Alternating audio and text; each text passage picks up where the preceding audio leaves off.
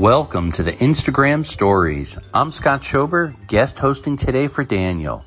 Today, I want to talk about social media security and share 4 practical tips that will keep you safe from cyber criminals. First, use a unique password for each of your social media accounts. Never reuse a password across multiple social media accounts because if a hacker gets into one of your accounts, they would then get into all of your accounts. Second, don't share your actual birthday when you set up your account.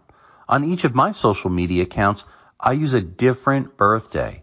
If a cyber criminal tries to take out credit in my name and calls the bank, when they provide an incorrect birth date, the conversation is over.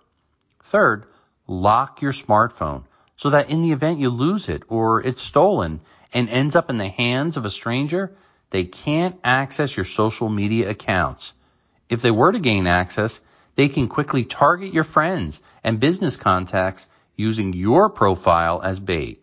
And fourth, most social media accounts offer 2-factor authentication, so make sure you use it. This keeps your account secure from hackers that otherwise would use automated tools to hack and guess your password. These tips will keep you safe from cyber criminals. If you'd like to learn more tips, please check out my latest book entitled Cybersecurity is Everybody's Business, available on Amazon.